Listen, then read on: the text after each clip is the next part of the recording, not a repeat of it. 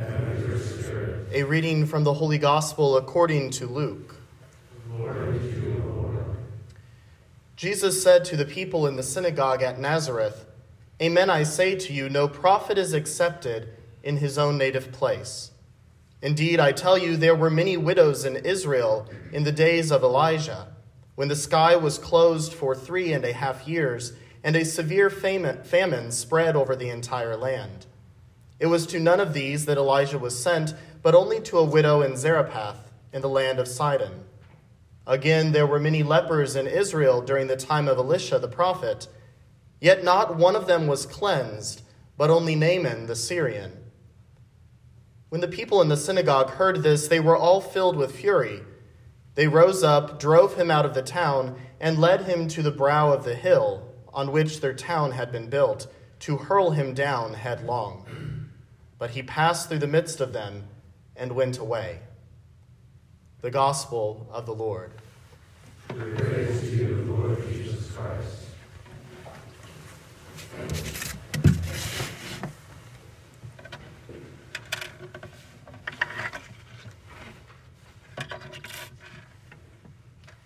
St. John of God, whose commemoration is today, although we don't celebrate it locally, is the patron of the religious order which bears his name, the Hospitallers of St. John of God.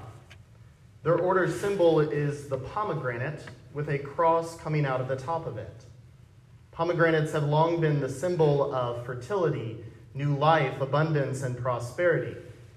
The Jewish people even embroidered pomegranates attached to golden bells on the bottom of the high priest's robe as a sign of righteousness. This pomegranate embroidered blue robe brought protection against death as Aaron entered the Holy of Holies.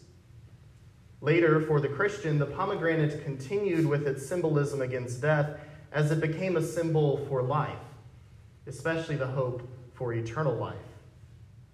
The Hospitaller Order of St. John of God decided to combine the symbols of the pomegranates with the cross to represent charity and sacrifice. The bursting fruit of the pomegranate expresses the need for love to constantly expand, while the cross reminds us that there can be no real act of love, no real act of charity without sacrifice. Naaman the Syrian was a leper, and as we heard, for being a leper, he was a pretty proud one. When faced with a cure for his leprosy, Naaman gets quite upset and he leaves. Who does Elisha think that he is, telling me to go cleanse in that dirty stream, the Jordan River? There are far cleaner rivers than these in Israel. But Naaman's servants convince him to return and to do as the prophet has instructed.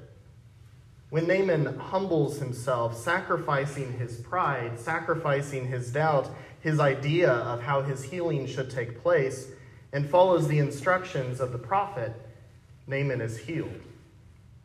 Jesus in our gospel calls attention to the need for humility and the need to relinquish our doubts about who he really is, as he recalls the story of Elijah and the widow of Zarephath. Humbly following Elijah's command, she and her family enjoyed food every day because they kept the word of the Lord, which had been spoken by Elijah.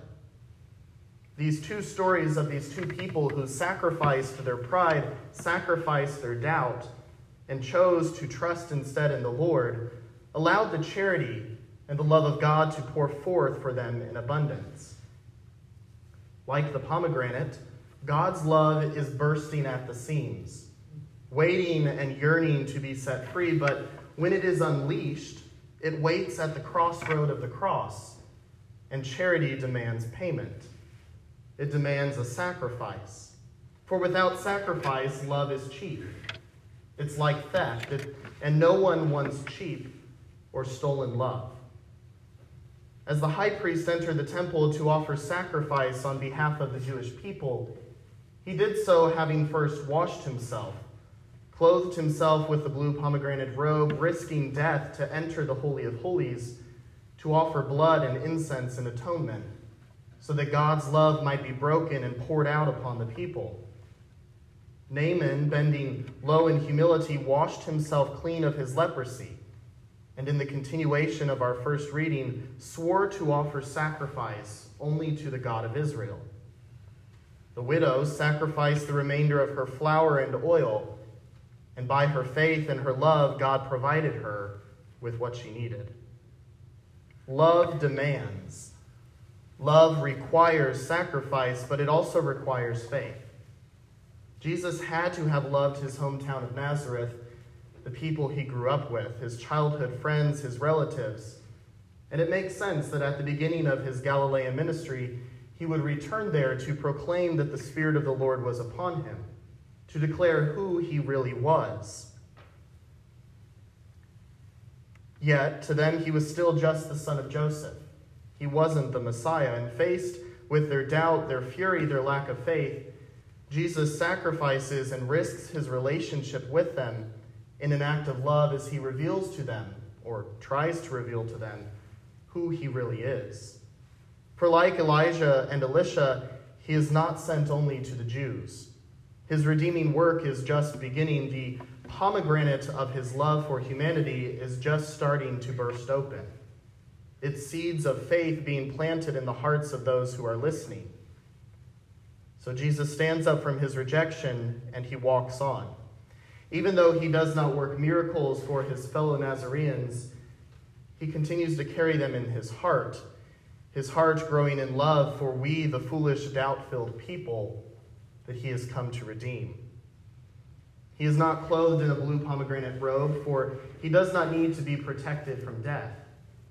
Indeed, he will soon hang naked and vulnerable to all. He walks through their midst on toward the greatest act of love, of sacrifice the world will ever see, for his love is growing. His pomegranate is bursting. Charity is demanding a sacrifice, and she will be paid. The pomegranate heart of Christ, the heart of his love, bursting open with that love as he gives his life in sacrifice upon the tree. So what about our hearts? What about our love? Brothers, we're almost halfway through Lent.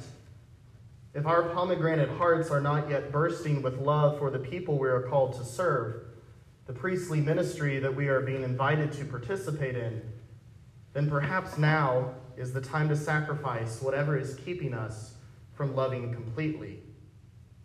The pomegranate and the cross remind us that real love requires real sacrifice. Real love, the love of Christ, demands our total selves, handed over, risking everything, doubting nothing.